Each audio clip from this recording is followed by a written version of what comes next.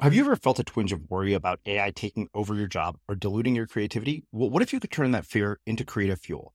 We've just published an amazing new ebook called The 4 Keys to Success in an AI World, and this is more than just a guide. It's a deep exploration into the human skills that AI can't touch, the skills that are essential for standing out and thriving, no matter how much technology evolves. We're talking about real differentiators here, like creativity, emotional intelligence, critical thinking, and much more. Inside, you'll find actionable insights and strategies to develop these skills, whether you're a creative person, a business person, or just simply someone who loves personal development. This isn't a story about tech taking over. It's a story of human creativity thriving alongside AI. Picture this, AI as your creative co-pilot, not just as a tool, but a collaborator that enhances your unique human skills. The 4 Keys ebook will show you exactly how to do that and view AI in a new way that empowers you instead of overshadows you. Transform your creative potential today. Head over to unmistakablecreative.com/4keys. Use the number 4, KEYS. That's unmistakablecreative.com/4keys and download your free copy. We are working right now very hard at the Flow Research Collective on mapping the neural dynamics, so the network level brain activity of flow state onset. So basically what's going on in the brain, network level, during the first 2 seconds of flow as you drop into the state. And we are looking at a bunch of different scenarios, but one of the things that's overwhelmingly clear is that context has a huge impact. Goal directedness and context has a huge impact very early in the information processing perspective, like at a filtering level, literally at the level of filtering attention and helping motor action selection. I'm Srini Rao, and this is the Unmistakable Creative Podcast, where you get a window into the stories and insights of the most innovative and creative minds who've started movements, built thriving businesses, written best-selling books, and created insanely interesting art. For more, check out our 500-episode archive at unmistakablecreative.com. Stephen, welcome back to the Unmistakable Creative. Thanks for taking the time to join us. It's great to be back with you. Yeah, it is my pleasure to have you here. I have always been a huge fan of your work. It's had a profound impact on me. I've been the beneficiary of attending your Zero to Dangerous workshop, which even after having read your books and reading Cal Newport's books, I thought, wow, this was incredible in terms of value and tactical insight. But as you know from having spoken to me before, I don't like to start by talking about your work, but I do want to start by asking you a question, which I think is relevant. And I know part of the answer to this question from having read your book. And that is, what birth order were you? And what impact did that end up having on the direction that your life has taken? That's interesting. That's a weird ass question. Nobody's ever asked me that before. I'm the oldest, and in terms of standard birth order psychology, I follow none of the traditional birth order patterns. So I will say that, like, I've read the relevant literature here, and I don't tend to follow most of the patterns you see in firstborns, who the firstborns tend to be people pleasers. They tend to it's an evolutionary survival thing. They tend to actually end up sort of doing everything their parents want. I was the exact opposite. I did nothing my parents from our wanted. last conversation. Yeah. I was hell as a child. My 6th grade teacher told me I wasn't going to live to see 30, and she wasn't wrong in her predictions. I did send her a postcard when I turned 30. Said you were wrong, but that's besides the point. I do like to win. But I don't know what impact it had on me. The only thing I could say here is, my folks had me when they were young, and there wasn't a whole lot of money. And my mother had really no idea, I don't think, in truth, how to raise a child. And they moved very quickly. I was born in Chicago, but we moved to Cleveland very early on. And my mother knew nobody there. So in not knowing, like having no sort of network around her, not really knowing what she was doing as a mom, what she ended up doing was she knew books were good. So I had less of a childhood and more of a, massive adventure in reading. We would go to the library and take home 100, 150 books and read them together. And like that was you, go mom, right? Amazing the impact that had on me. So I wanted to be a writer from a very early age, and that was part of as a result of that.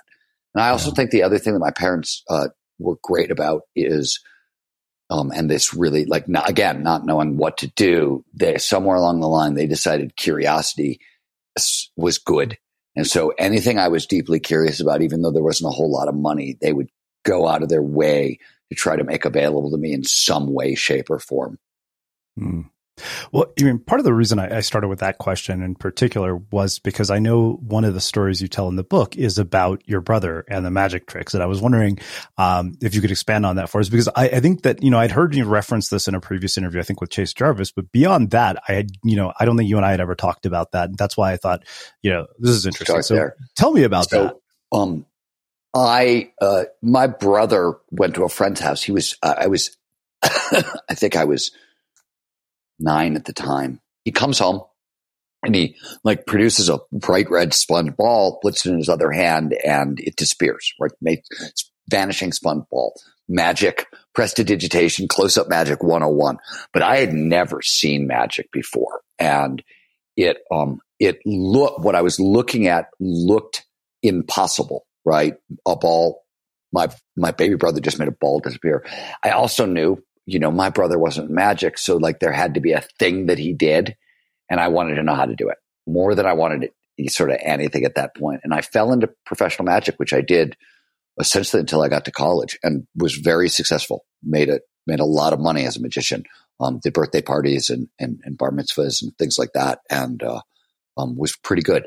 And the thing about magic that was super influential in me, and the reason it matters so much to what happens later in my life, is one, magic, literally the really high quality magic looks like magic. It looks impossible. Even if you know what the people are doing at an expert level, it looks impossible.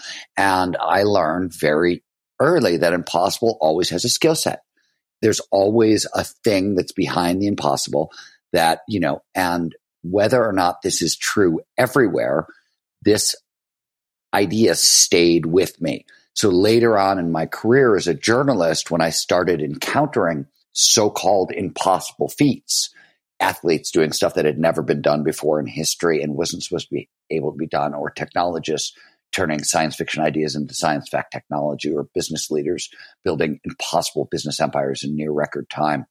Wherever I saw it, rather than saying, there's something going on here that I can't understand, I went, well, what's the skill set? What's the process? And as I advanced in my work, that became more and more, what's the neurobiology underneath everything else? Because that seemed to be the foundational mechanism that was leading to all this sort of impossible performance. So that's the story. Yeah. Wow.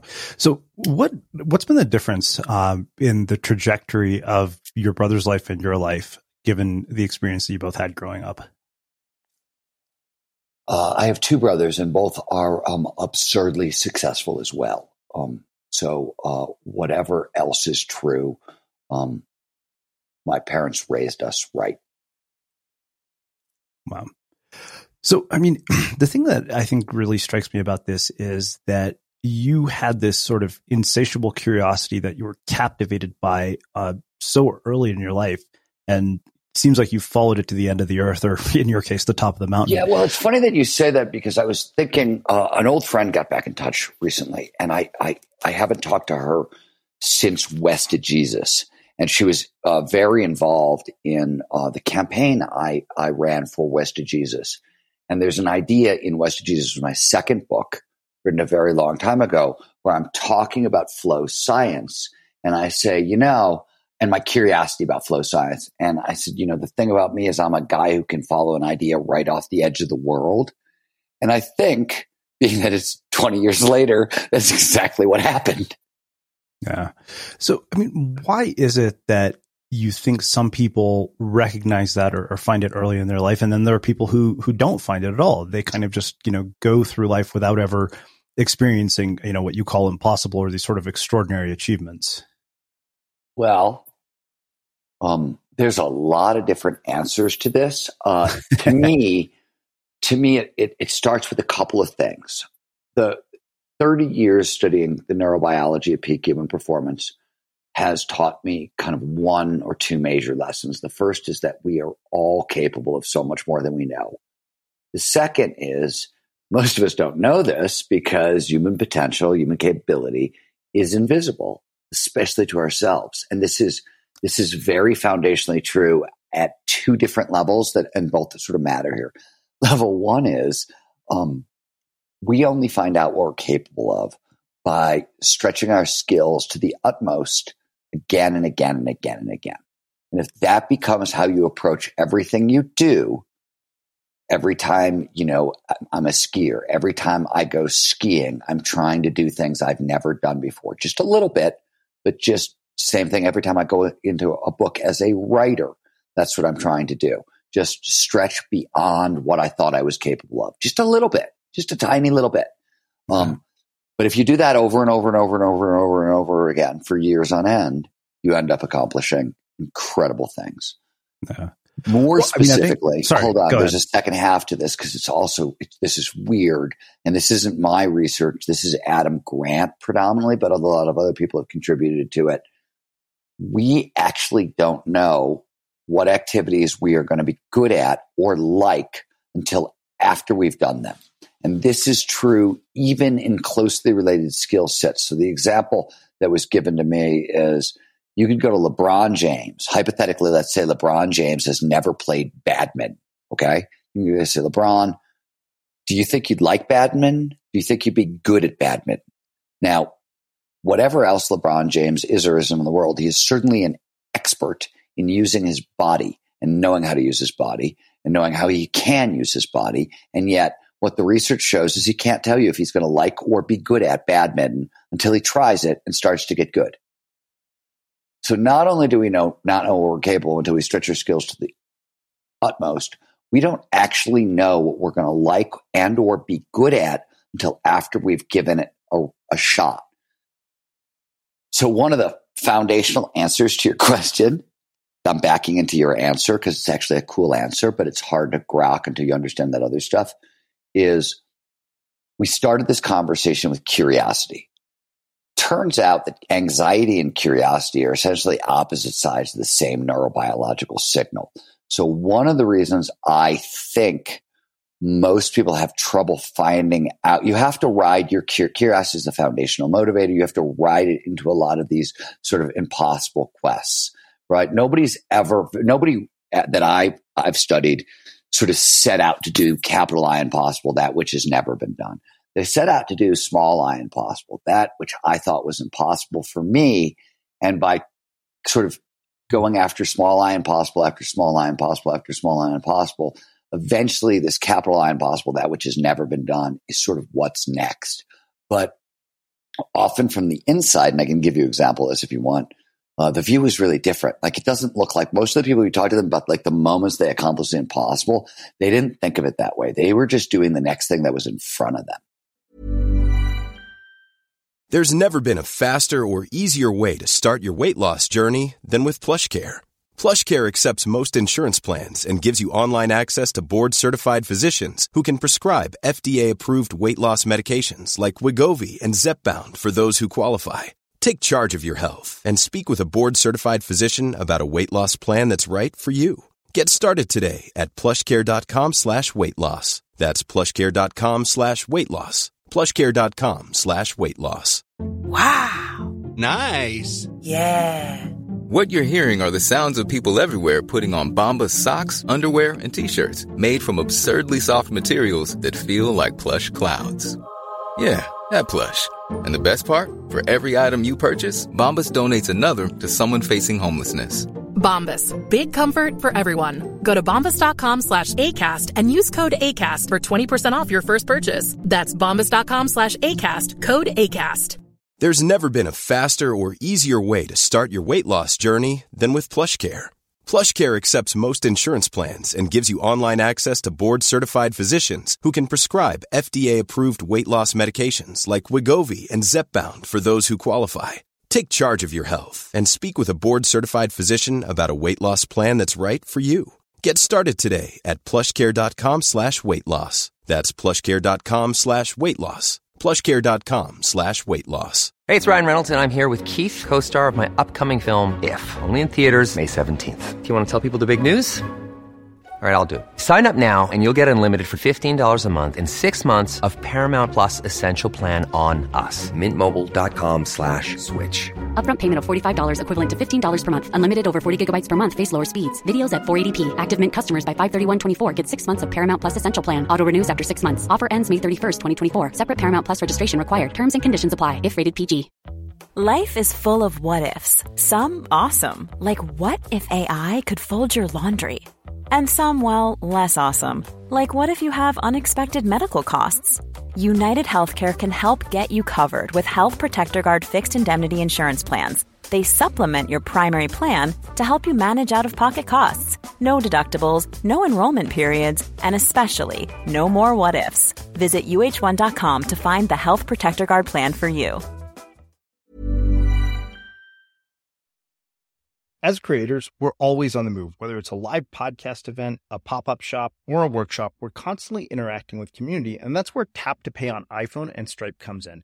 Imagine this. You're at a live event, a listener loves your merch, or a participant wants to sign up for your course on the spot. With Tap to Pay on iPhone and Stripe, you can accept their payments right there and then, right from your iPhone, so there's no extra hardware or no delays. Total game changer. It's not just for creators. Any business owner can do this. It's about making transactions smoother and much more personal, growing your business in your way. We've been using Stripe for our products and courses for a long time, and now with Tap to Pay on iPhone, you can take your business to the next level too. So visit stripe.com/tapiphone to learn more. Remember, folks, with Tap to Pay on iPhone and Stripe, your business is always at your fingertips.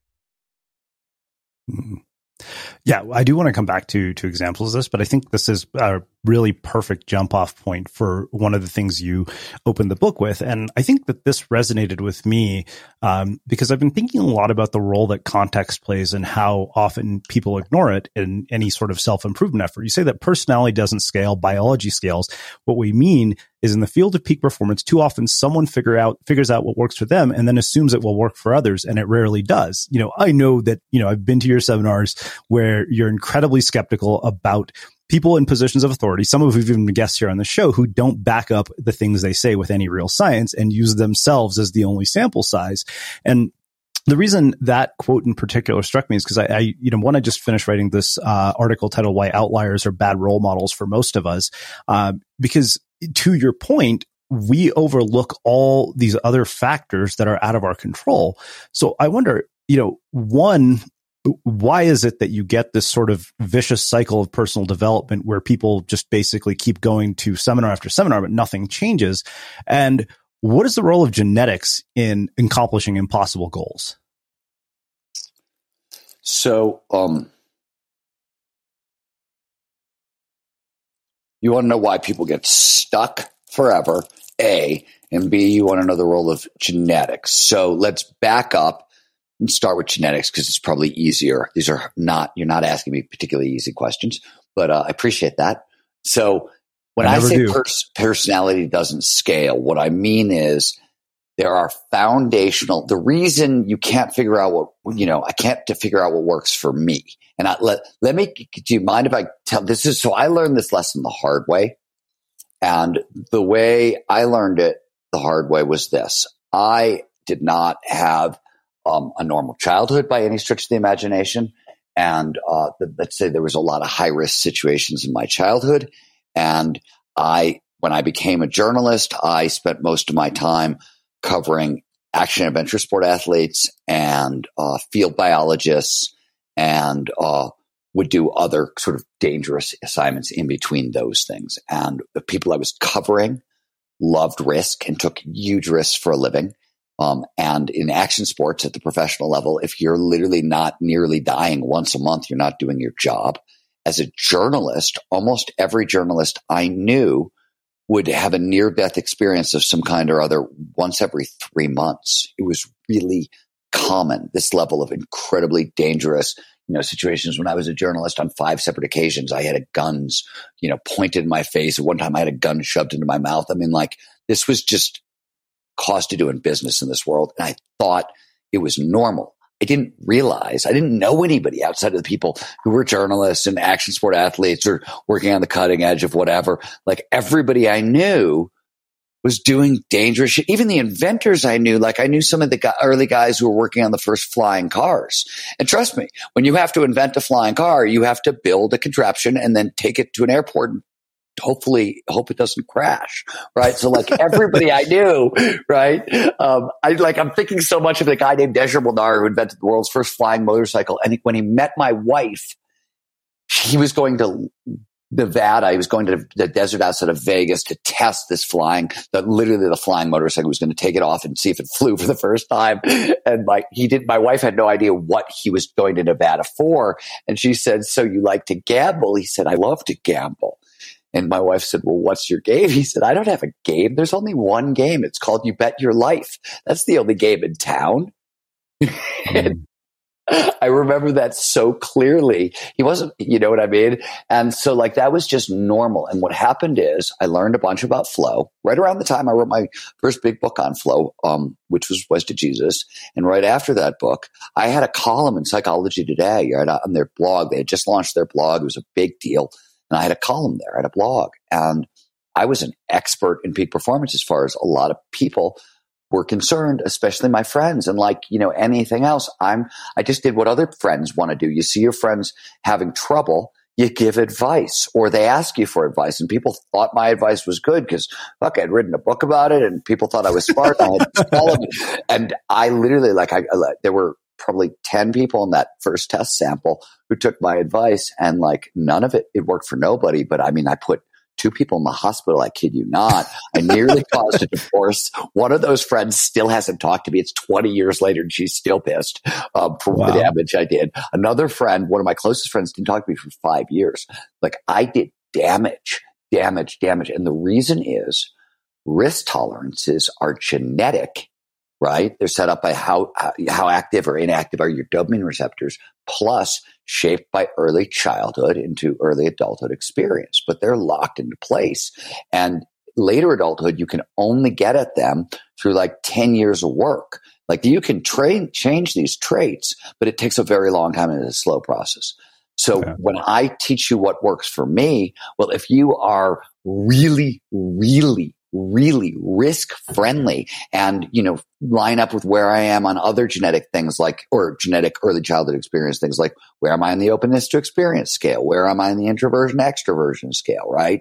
All this stuff, genetic or early childhood experience.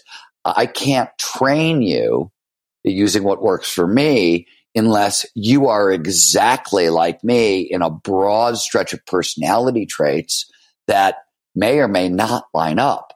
It's not useful. If you want something that's going to work for everybody, you've got to go one layer deep into the kind of the mechanistic neurobiology that was created by evolution to work for all mammals, including humans. You get down to that level, that is shared. That's what works for everybody. Personality doesn't scale, biology scale. So that was your first question. Second question? Yeah. So, I mean, with that being in mind, you know, I mean, if you look at the entire personal development industry from, you know, the Tony Robbins of the world to like the seduction community over and over, what you see is, you know, a packaged formula that people try to apply to their lives. I mean, hell, it happens even in the online marketing space. It's like, here's everything I did to grow a podcast. If you follow my recipe, then you will be able to grow a podcast too.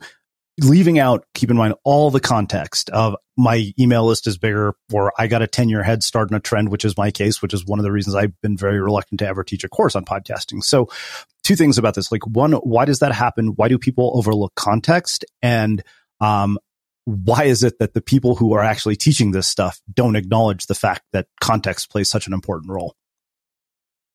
So, God, it's so interesting that you bring that up. So we are working on, I want to take it to a deeper level than you know, because context is super important in that we are working right now very hard at the Flow Research Collective on mapping the neural dynamics, so the network level brain activity of flow state onset. So basically what's going on in the brain, network level, during the first 2 seconds of flow as you drop into the state. And we are looking at a bunch of different scenarios, but one of the things that's overwhelmingly clear is that context has a huge impact. Goal directedness and context has a huge impact very early in the information processing perspective, like at a filtering level, literally at the level of filtering attention and helping motor action selection. So it's really an interesting question from a geeky standpoint. What I think is this, to take it back to reality, which is Nietzsche, Freud, Jung, everybody sort of who worked in psychology and human performance up until the humanistic psychologists show up with Abraham Maslow and Adler and those guys in the 30s and 40s. There's a couple of great women in there as well. But up to that point, all of them were in agreement that if you're interested in peak performance, you got to get out from under the thumb of mommy and culture, because mommy and culture weigh a lot and they will block peak performance. In other words, you have to become an individual and shake off your culture to achieve peak performance. And that is another sort of side of this context debate that isn't talked about as much. And I don't know, the thing about why people get derailed and why they go to endless peak performance seminars and seminars and seminars, as far as I can tell, there are a number of differentiators, and now we can talk about what I've discovered in the book. But if you want to back it up to something early on, I actually think there's two things going on. I think one, there is a pervasive idea in the self-help, especially on the spiritual side of the self-help community, and possibly in a lot of the psychology community, that you have to fix the broken in you before you can start working towards peak performance, before you can start going after impossible goals, whether those things are things that you think are impossible for you or just things that are impossible in the world, like you want to heal, end poverty or something like that. And that is not true, right? Like what I have seen over and over and over again is that the people at the top of any field are running from something just as fast as they're running towards something, right? Yeah. I was talking about this. So I was doing an event 3 days ago. Chris Davenport, who helped pioneer skiing and big mountain skiing, one of the most early big so-called extreme skiers. Rebecca Rausch, the so-called queen of pain. Nobody's won more endurance races and bike races than she has, was on the call. And so was Chris Malloy, who helped pioneer big wave surfing in Hawaii. And we were all talking about this very thing, on how their sports became the place that they sort of ran to, and how they, started rebuilding the rest of their lives. It was through kind of pushing their performance in these one activities. I think that was the same for me in writing. I think that's the same for everybody. So I think I think what happens when you see people doing the endless circuit, right, is it hurts inside, and they think that that is standing in the way in between them and their dreams. They fail to appreciate three things that are key. One, everybody starts there. It hurts inside everybody. Two, what everybody in peak performance will tell you is that whatever your Achilles heels are, whatever your biggest defects are, those are also your superpowers, and they will become your superpowers over time. And I think the real thing is this, and I think this is the thing that is so awful and so true and yet so dumb. The secret to peak performance is literally getting up every day, doing a handful of things every day, and pushing a little harder than you're normally comfortable with every day, all the time. 6 or 7 things, you're right. It's every day, repeat. There's no secret. People don't believe that hard work works. And they don't believe they're capable of the hard work either, right? And they're wrong. They're, of course, capable of the hard work, A, and B, hard work works. And once you figure that out, everything changes. And I will tell you where most people tend to figure that out when they're late starters is fitness, right? I mean, like, it took me, when I started lifting weights, I was in high school. I weighed 119 pounds when I graduated my high school, and I was my height, which is 5'10". I had to get that up to like 160 pounds through weightlifting, and it took a decade. But that was the weight I needed to be at to be able to perform as like the athlete I wanted to be.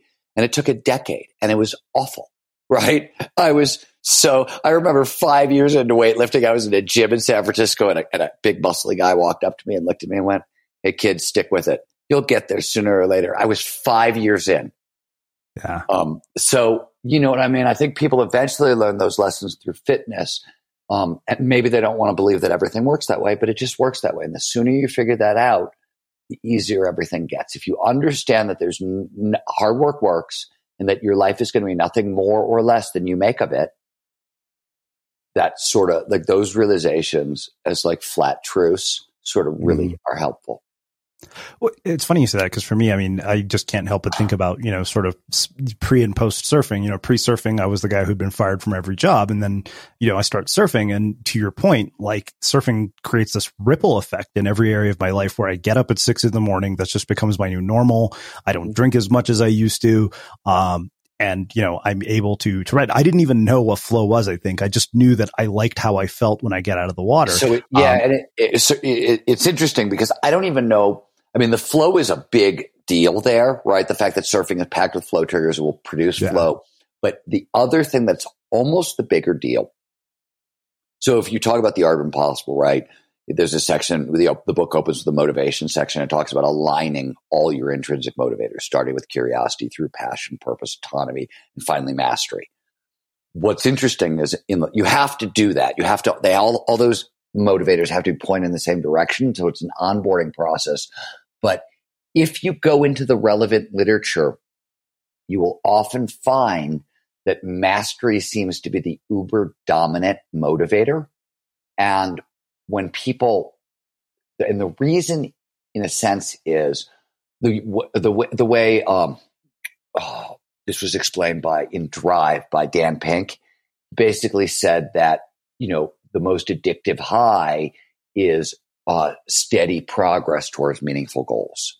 And meaningful goals and steady progress basically means you're challenging yourself slightly and rising to that challenge, or at least attempting to rise to the challenge. And here's the other thing that people don't understand about when I talk about the hard work works. People think I'm talking about outcome. So let me explain it this way. I am 53 years old. I'm skiing better than I've ever skied before in my life this season. And I am pushing harder, skiing bigger, gnarlier stuff than I've ever skied and doing crazier tricks in the park than I've ever done before.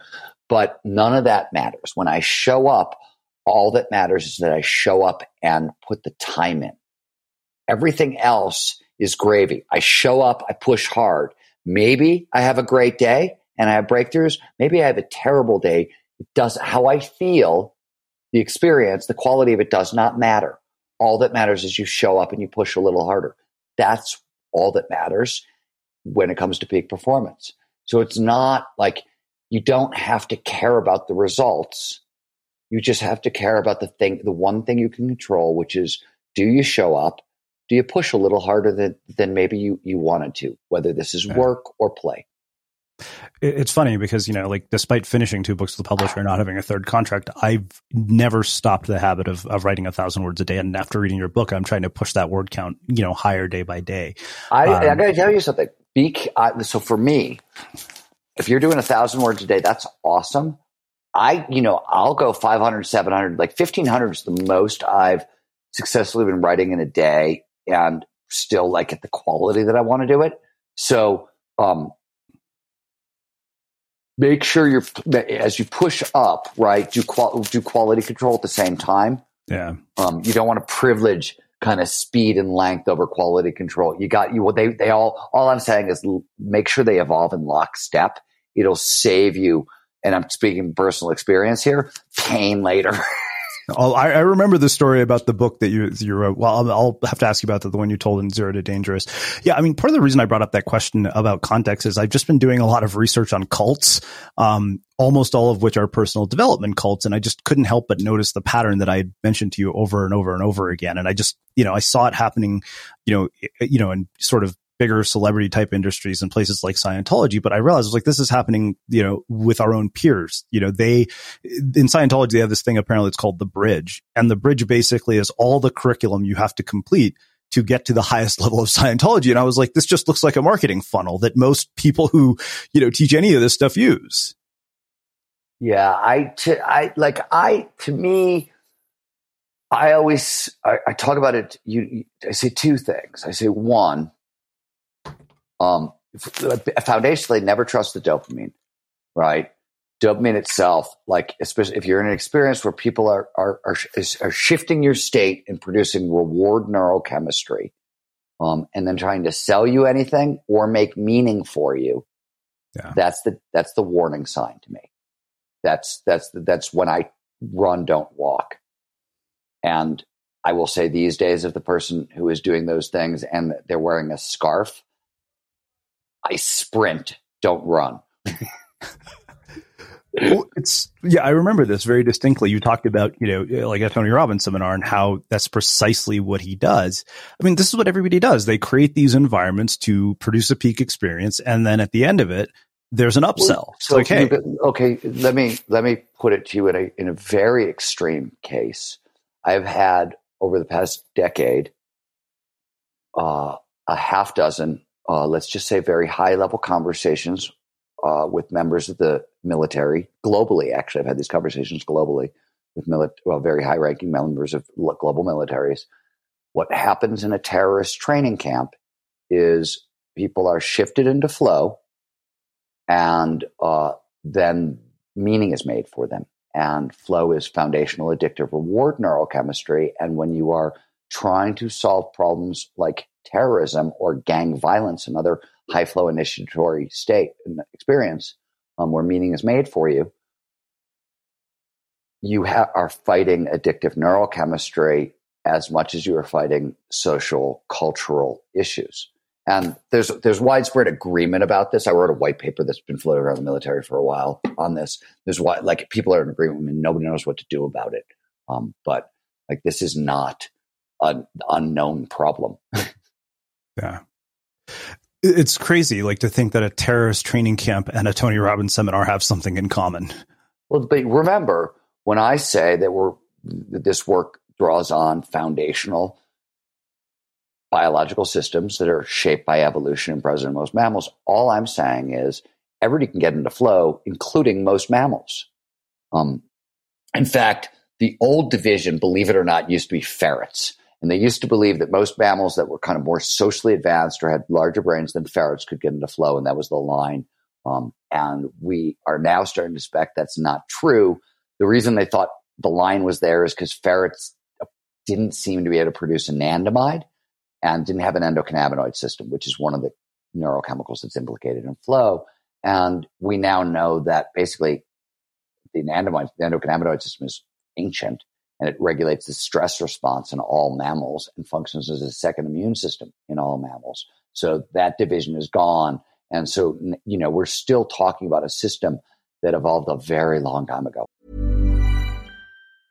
Ever catch yourself eating the same flavorless dinner 3 days in a row? Dreaming of something better? Well, HelloFresh is your guilt-free dream come true, baby. It's me, Keke Palmer. Let's wake up those taste buds with hot, juicy pecan-crusted chicken or garlic butter shrimp scampi. Hello Fresh. Stop dreaming of all the delicious possibilities and dig in at HelloFresh.com. Let's get this dinner party started. I'm Sandra, and I'm just the professional your small business was looking for. But you didn't hire me because you didn't use LinkedIn Jobs. LinkedIn has professionals you can't find anywhere else, including those who aren't actively looking for a new job, but might be open to the perfect role, like me. In a given month, over 70% of LinkedIn users don't visit other leading job sites. So if you're not looking on LinkedIn, you'll miss out on great candidates, like Sandra. Start hiring professionals like a professional. Post your free job on linkedin.com/people today. Hey, it's Ryan Reynolds, and I'm here with Keith, co-star of my upcoming film, If, only in theaters May 17th. Do you want to tell people the big news? All right, I'll do it. Sign up now and you'll get unlimited for $15 a month and 6 months of Paramount Plus Essential Plan on us. MintMobile.com/switch. Upfront payment of $45 equivalent to $15 per month. Unlimited over 40 gigabytes per month. Face lower speeds. Videos at 480p. Active Mint customers by 531.24 get 6 months of Paramount Plus Essential Plan. Auto renews after 6 months. Offer ends May 31st, 2024. Separate Paramount Plus registration required. Terms and conditions apply if rated PG. Many of us have those stubborn pounds that seem impossible to lose, no matter how good we eat or how hard we work out. My solution is PlushCare. PlushCare is a leading telehealth provider with doctors who are there for you day and night to partner with you in your weight loss journey. They can prescribe FDA-approved weight loss medications like Wegovy and Zepbound for those who qualify. Plus, they accept most insurance plans. To get started, visit plushcare.com/weight loss. That's plushcare.com/weight loss. One size fits all seems like a good idea for clothes until you try them on. Same goes for healthcare. That's why United Healthcare offers flexible, budget-friendly coverage for medical, vision, dental, and more. Learn more at uh1.com. As creators, we're always on the move. Whether it's a live podcast event, a pop-up shop, or a workshop, we're constantly interacting with community, and that's where Tap to Pay on iPhone and Stripe comes in. Imagine this. You're at a live event, a listener loves your merch, or a participant wants to sign up for your course on the spot. With Tap to Pay on iPhone and Stripe, you can accept their payments right there and then, right from your iPhone, so there's no extra hardware or no delays. Total game changer. It's not just for creators. Any business owner can do this. It's about making transactions smoother and much more personal, growing your business in your way. We've been using Stripe for our products and courses for a long time, and now with Tap to Pay on iPhone, you can take your business to the next level too. So visit stripe.com/tapiphone to learn more. Remember, folks, with Tap to Pay on iPhone and Stripe, your business is always at your fingertips. Well, let's do this. Let's talk about, one flow and sort of all the triggers, but there's something I want to talk about that I think is really important here, and that's passion. You say that passion is a potent driver, yet for all its upsides, passion can be a fairly selfish experience. Being all consumed means you're all consumed. There's not much room for other people. But if you're going to tackle the impossible, sooner or later, you're going to need some outside assistance. Thus, at this point in the process, it's time to transform the fire of passion into the rocket fuel of purpose. And the reason that, I wanted to particularly ask you about that part is because, commencement speeches, self-help books, basically perpetuate the message of following your passion.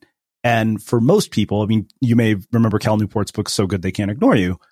This is actually bad advice. It doesn't lead to fulfillment. It leads to poverty and, often is a road to nowhere. So one, when you hear that, where do people miss the boat when it comes to passion? Because I think they take it quite literally when they hear Oprah get on stage in a commencement speech saying following your passion. So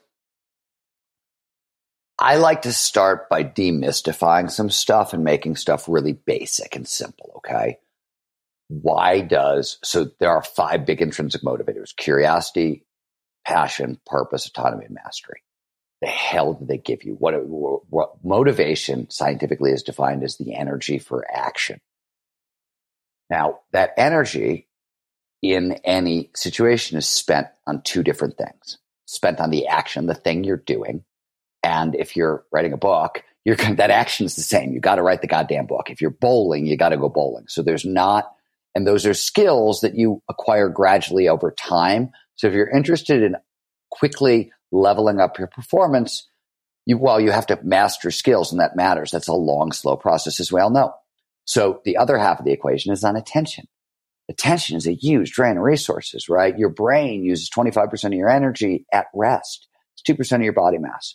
So attention is a big deal. Why does curiosity matter? Why does passion matter? Why does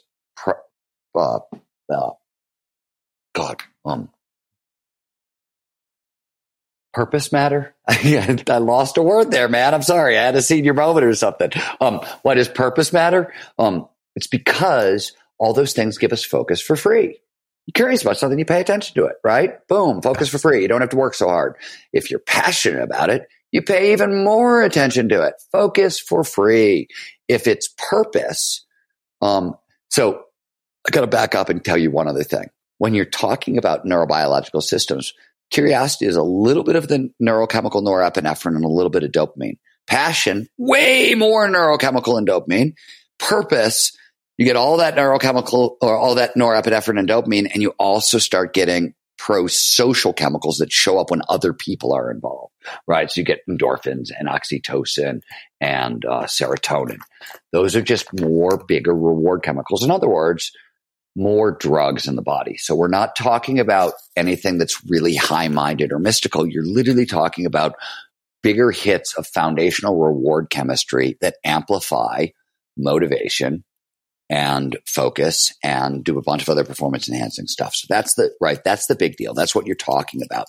There's nothing sort of mystical going on. I'm not saying, by the way, there isn't high-minded and ethical and like purpose has like real value in the world. You know what I mean? That's totally apart from the neurobiology, but from a neurobiological peak performance perspective is a very selfish thing to have.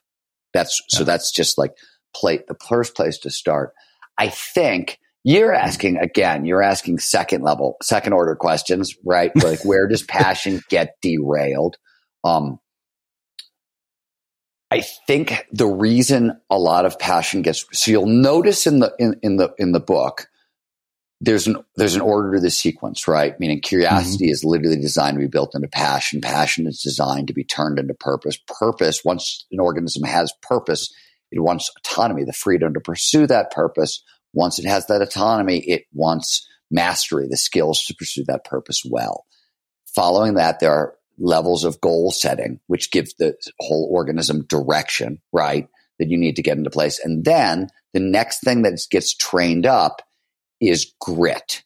So one of the reasons I think this gets derailed for people is passion it's fun. There's a lot of reward neurochemistry, and all of those intrinsic motivators are flow triggers. So when you get all this stuff right, you get it all aligned and pointed in the same direction, start getting more flow in the equation.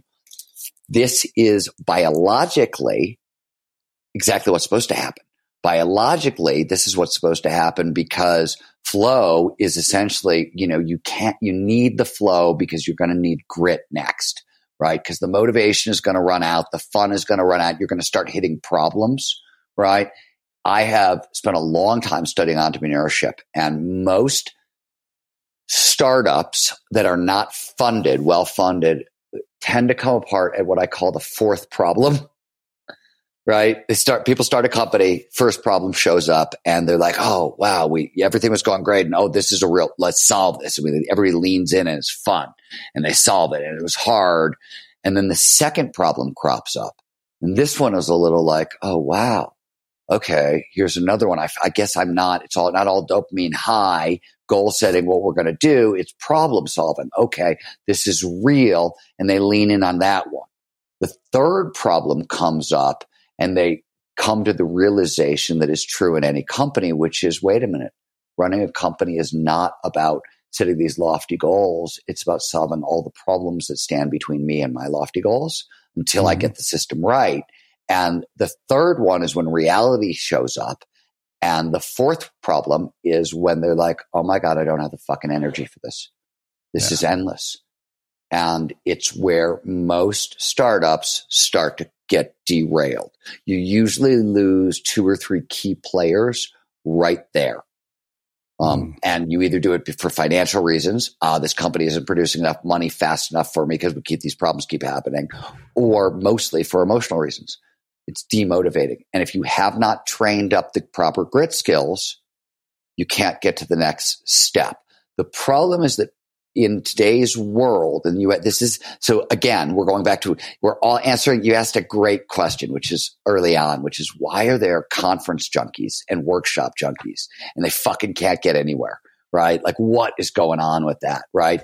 It's sort of the same answer to why does passion get derailed? People think that just because you're deeply passionate about it, it's always going to feel good. And it doesn't.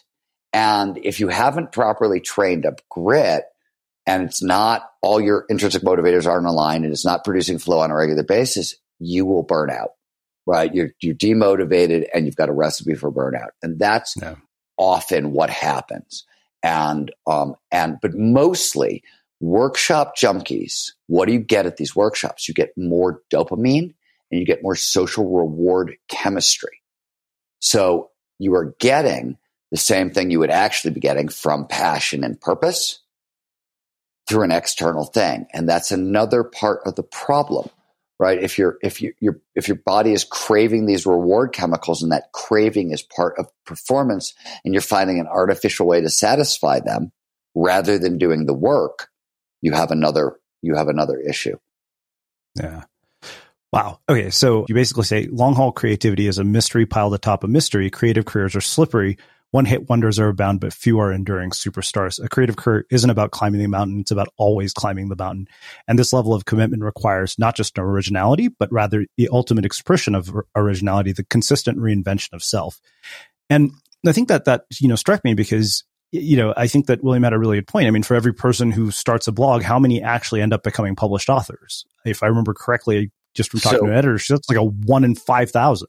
Yeah, so this is long haul creativity. The very first thing that I talk about there is a lesson learned from one of my first mentors, who I studied under in graduate school, was John Barth, who is the godfather of metafiction. So everything that is Thomas Pynchon, David Foster Wallace, all that whole side of literature started with John Barth, and he taught me basically, he did the most experimental wild shit ever. And yet he was incredibly successful. Like he managed to somehow bridge that gap, right? It changed the way language sound, books sound. The only people who had done that kind of stuff before him was James Joyce, in a sense. And so it was really radical in what he was doing and how he was thinking about it. And he managed to have a very long career. And one of the things he told me is, you can never have too many arrows in your quiver. And what he meant was you had to surround your craft. It wasn't excellence it wasn't, if you wanted to be a writer, it didn't mean you just had to be great at writing.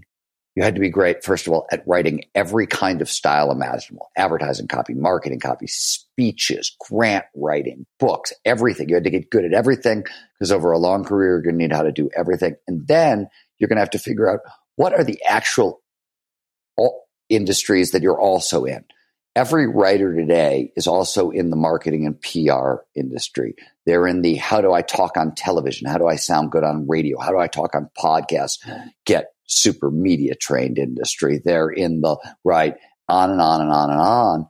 And the people who actually have real careers, long careers, in creativity, what Duran is talking about is, one, they not only manage to reinvent themselves, two, understand that doing their job, doing the creative thing that they're best at in the world is only a tiny percentage of the job. And if you do what a lot of artists do when they start to find out that the job also involves, all this other shit that nobody wanted to do in the first place, they bail. Or they get bad managers, or they put too many people between them and the money, right? Mm-hmm. Managers, agents, all that, right? All that stuff. And they, right, blah, blah, blah. And they fail to remember one fundamental lesson also here that I think is worth saying out loud on this podcast, which is every single industry in the world that has been built on the backs of creatives and or entertainers and or athletes is a business that was designed to exploit the talent. Flat out, right? I mean, trust me, by the way, this is another thing. You were part of Flow for Writers also, I believe. Yeah. And one of the things I tell people is you got to remember, as a creative, you are always somebody's bitch. Yep, I remember you specifically telling me that. Right, yeah. and right, and don't kid yourself. It doesn't matter how big a name you are. There are only a handful of people in the world, I mean, under 100, 200, who have the muscle to get a publisher to admit they did something wrong, for example. Mm-hmm. Right? Literally that. So I've got publishers over me. I've got all my publishing houses. Two, once you have an audience, they have needs and demands and desires and wants. And, they take things really personally. I'll give you a simple example. COVID is killing publishing right now. So The Art of Impossible is on 10 bestseller lists. We pre-sold enormous numbers of copies because my fans are phenomenal and they love me. And COVID, the printing is broken. 2 different printers went out of business. Every publisher in the world is now relying on 2 or 3 printers, and all of them are doing things like, canceling print runs or delaying print runs without telling anybody because there's nothing that can be done. So I have customers who pre-ordered a book in November who will not get it for another month. Wow. And there is nothing I can do in my power, as far as I can tell, to change those facts. I mean, like, we have taken extraordinary measure after extraordinary measure after extraordinary measure kind of thing. And like, I have an audience that is really mad at me. Where the hell are my books? And I had to write an apology where I was like, look, I don't tell you, my brother doesn't have his books, right? Like, major influencers who could really help me move the needle, they don't have their books. This is like, I've got fans who are mad at me, and I work for the publisher and they can't fix it. So you know what I mean? Like, you just have to understand that stuff too, because it conflicts with the amount. To be a creative, your ego has to get enormous, right? You have to make choices on a daily basis where there's no right answer. And,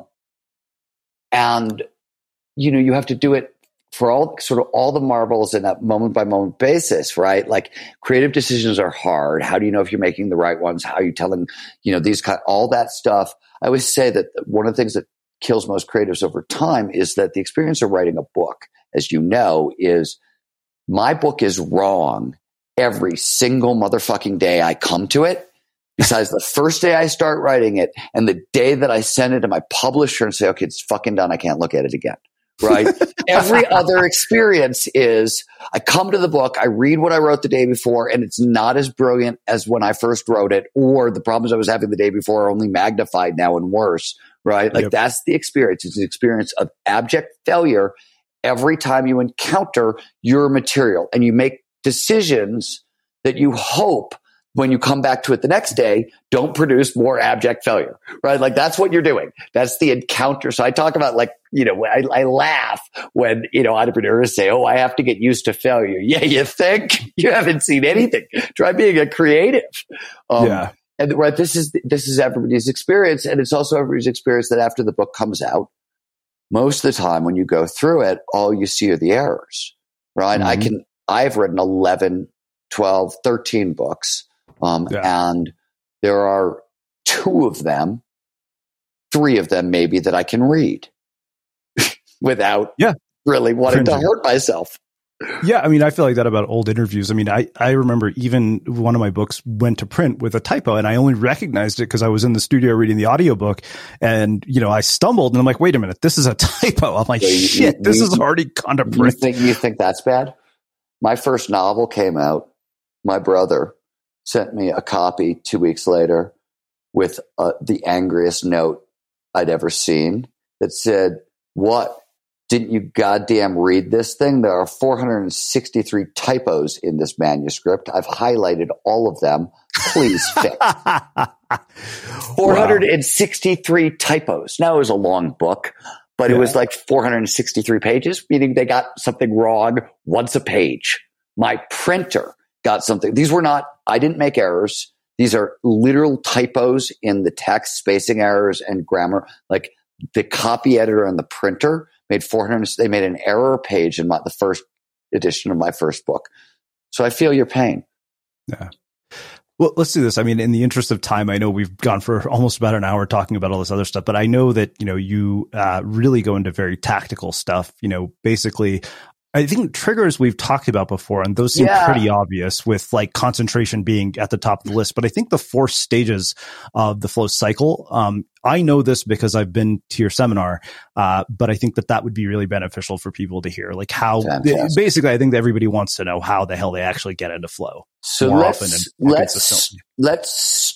let me back that question up and start someplace different and tell people a little bit about what the Art of Impossible is about, what it does, and how it ends up in flow. And then I will walk into that, because there's just 5 more minutes that'll make way more sense, or 3 more minutes. Perfect. Which is this.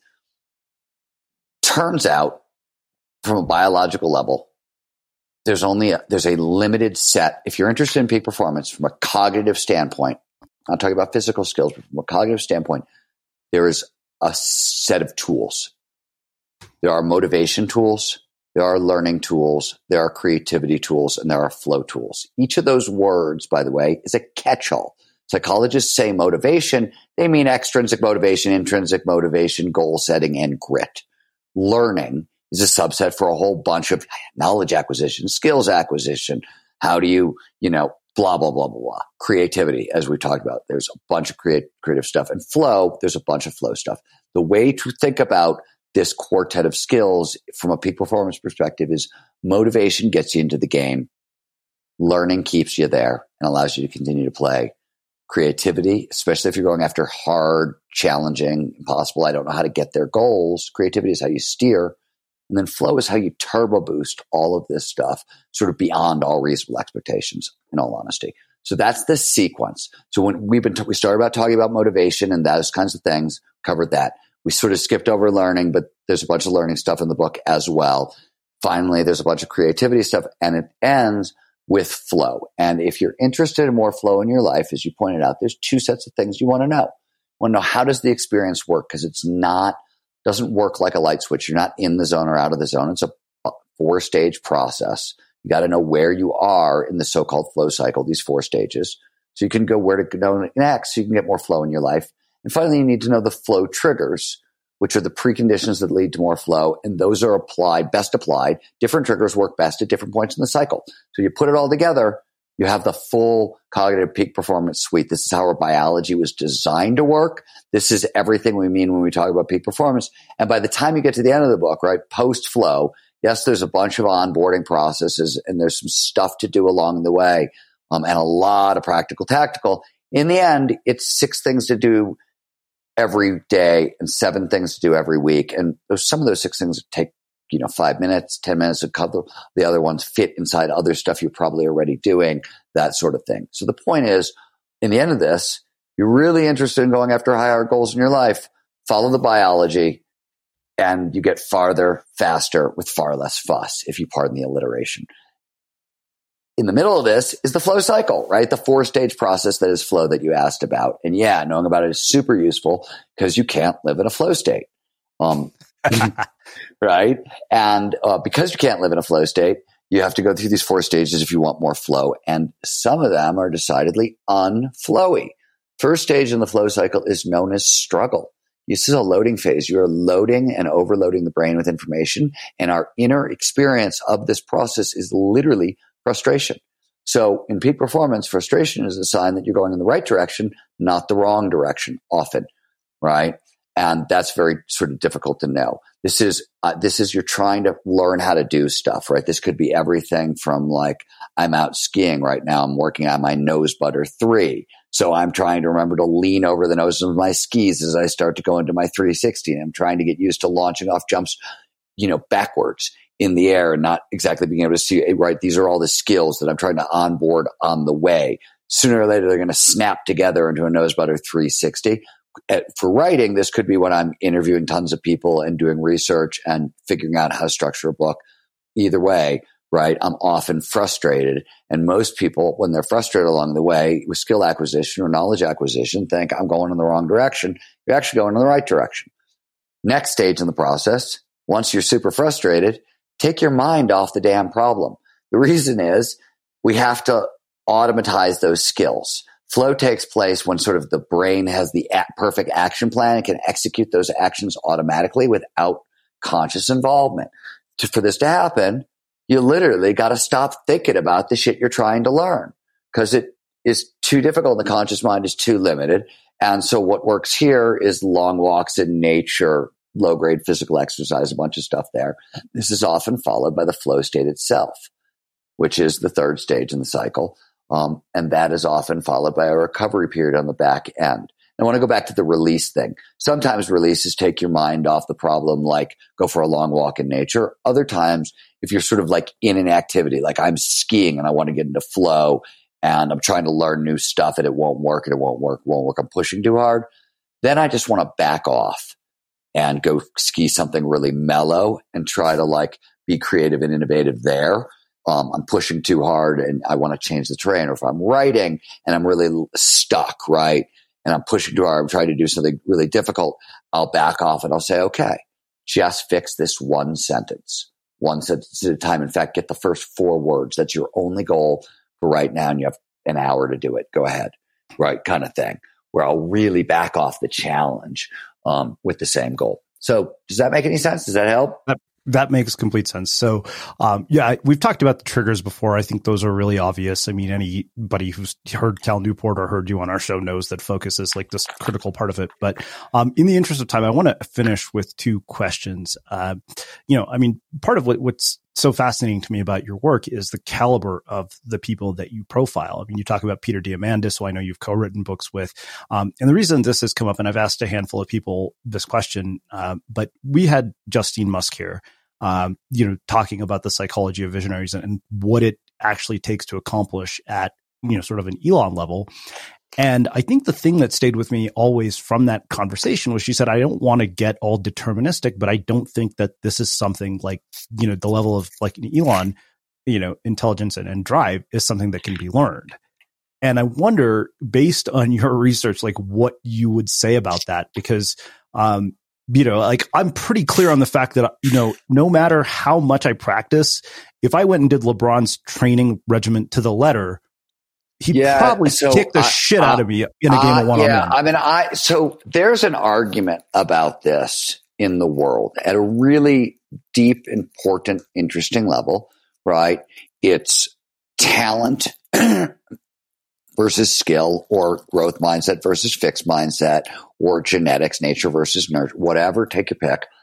And I tend to believe, and I could be wrong, but this is more opinion than fact at this point because it's an open, ongoing debate.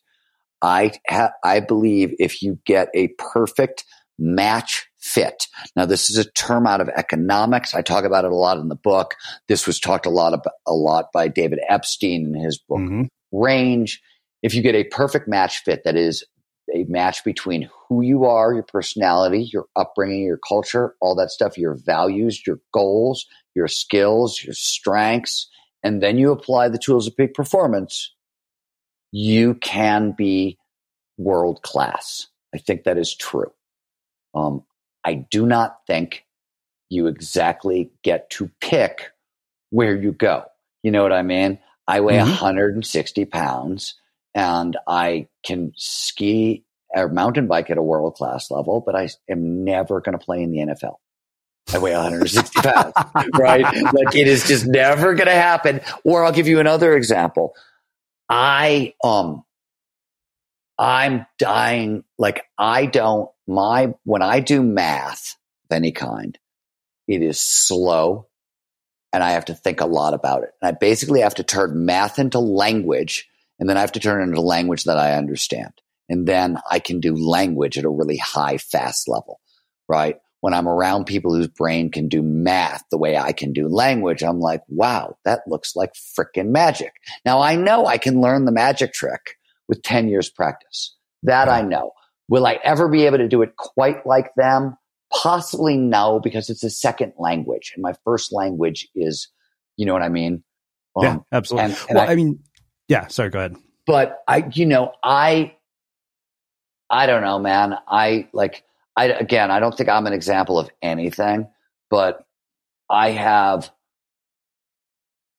world-class skills, meaning top 5%, top 1% in 7 or 8 or 9 different disciplines. And I was not an extraordinary anything when I started. Remember where this conversation started that my 6th grade teacher told me I wouldn't live to see 30? Yeah.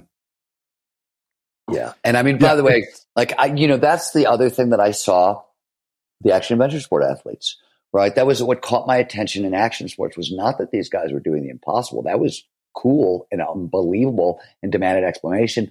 It was that they had come from broken homes and bad childhoods. They had very little money. They had very little education. There was a lot of drugs, a lot of drinking, and a lot of risk taking. And normally when you put that shit together in a community, you get jail or death.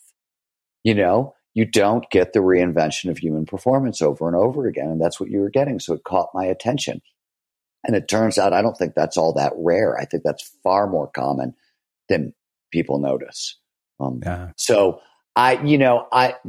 what I think, honestly, is when I hear somebody raise the genetics question, personally, I think you're making excuses for yourself, or you haven't found, don't have good match fit. That's how I think about it. Well, I appreciate everybody's got those excuses. You know what I mean? It's hard here, period, in life on the planet Earth. It's hard here. It's hard for everyone. And it was hard for Elon. Jesus, the dude's demons are big. Yeah. Big.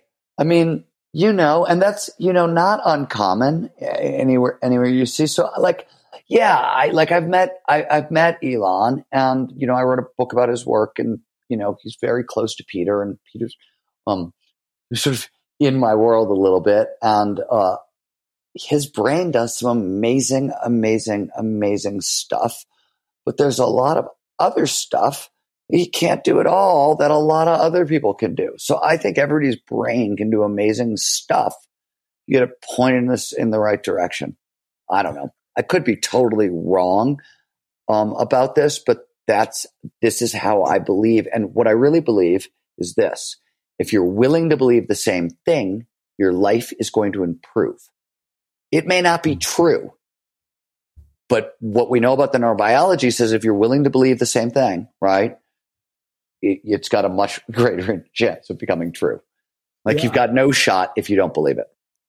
Well, I appreciate the match quality thing so much because, much like yourself, I'm an Indian person who sucks at math. So imagine, failing to live up to a cultural stereotype. And I remember, I learned that in computer science. And I remember very distinctly, I was right after I graduated from business school, my dad's like, oh, not everybody can be Steve Jobs. And I thought, oh man, I'm like, that's pessimistic. You don't believe in me. But I realized that was rational optimism at work. I'm like, you don't want a guy who sucks at math writing code or building hardware. It's true. I agree with that. But that doesn't mean you wouldn't be an invaluable asset to companies that did either, right? With your facility, with language. And you know what I mean? Yes, I hear you, right? And I come from my father, as I said, my father was the first guy in his family to go to college. His parents are Russian immigrants who came over to escape the Holocaust and, got here. My grandfather owned a fish market on the south side of Chicago. Which was a really weird place for a Russian Jew to own a fish market. I will tell you that. And my father and his brothers were natural born athletes, and they all had tryouts for the Cubs. And my grandmother told my father, you're not playing baseball. You're the first guy in the family who can go to college. You're going to college. We're going to figure it out. And he did. But I grew up in a family where you had to be a baseball player, right? And if you weren't a baseball player, you had to be a businessman. And instead, my father got a delinquent, creative action sport athlete, right? with a deep passion for science. He wanted a businessman. He became an accountant because he thought it was the safest thing in the world. He gave up his baseball career and became an accountant. He wanted a son who liked baseball and standard actuarial tables kind of shit. And he got me. And let's just say that I spent most of my childhood not being the athlete, that I was supposed to be, at all, and wanting, you know what I mean? So it's a weird one that the genetics don't always pan out even when they're there for you. Yeah. Yeah. I mean, we could easily talk for 2 hours about that. But I know you have to get going. So I want to finish with my final question, which I know I've asked you before. And that is, what do you think it is that makes somebody or something unmistakable? To do a dangerous thing with style is what I call art, said Bukowski. And I'm not 100% certain that's not what we mean by unmistakable. Could be wrong, but I don't know. I'll stop there because I've never given that answer before. I've never given that answer before, right? I've been on your show before. I don't think I've answered the question that way before. But I think that's true in what I mean by that is all great art or sport or those kinds of things that we would talk about as unmistakable creativity innovation, all that stuff, wherever it is, business or writing or art or sport, we're looking at somebody who is risking a great deal, even if you're not even noticing. I'll give you an example from writing that I think about a lot, because this is I learned how to do a particularly hard thing from Joan Didion. Joan Didion writes about like really difficult emotional stuff, and she does it with no emotion because she knows that all emotional language gets flowery and it tends to sort of screw that up. So instead she sort of just tells the truth as it is. So she basically like tells you in the middle of like the White Album very casually that like, I want you to know what you're getting. You're getting a woman in the middle of a nervous breakdown. So never mind the fact that I'm super freaking famous and on all these, award committees. I'm having a nervous breakdown and that's what's going on. And she does it like that. And you trust her despite the fact that she just told you she's an unreliable narrator in the middle of a nervous breakdown.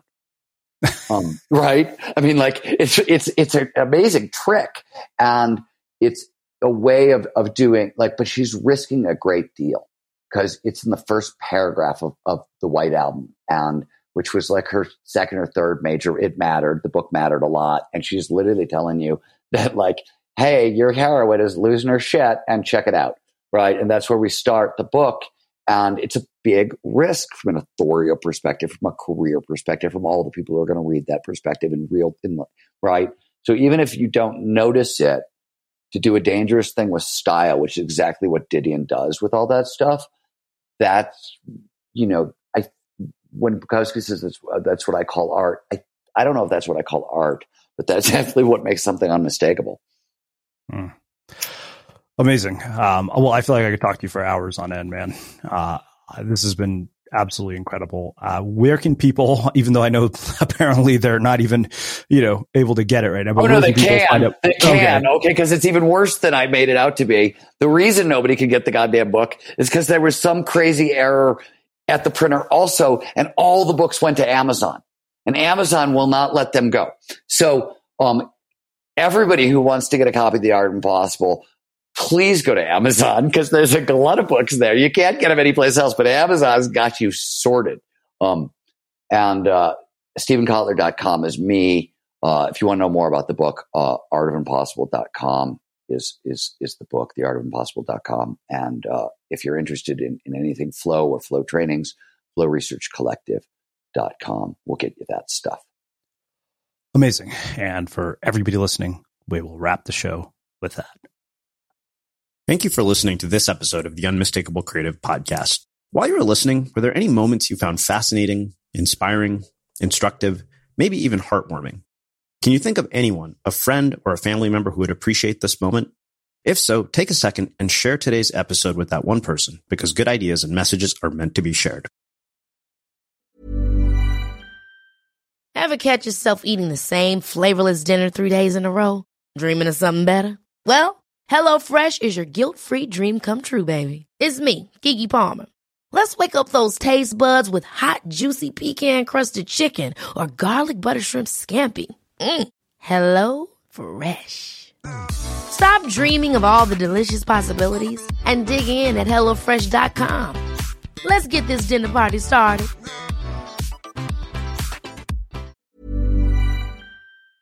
Have you ever felt a twinge of worry about AI taking over your job or diluting your creativity? Well, what if you could turn that fear into creative fuel? We've just published an amazing new ebook called The 4 Keys to Success in an AI World, and this is more than just a guide. It's a deep exploration into the human skills that AI can't touch, the skills that are essential for standing out and thriving, no matter how much technology evolves.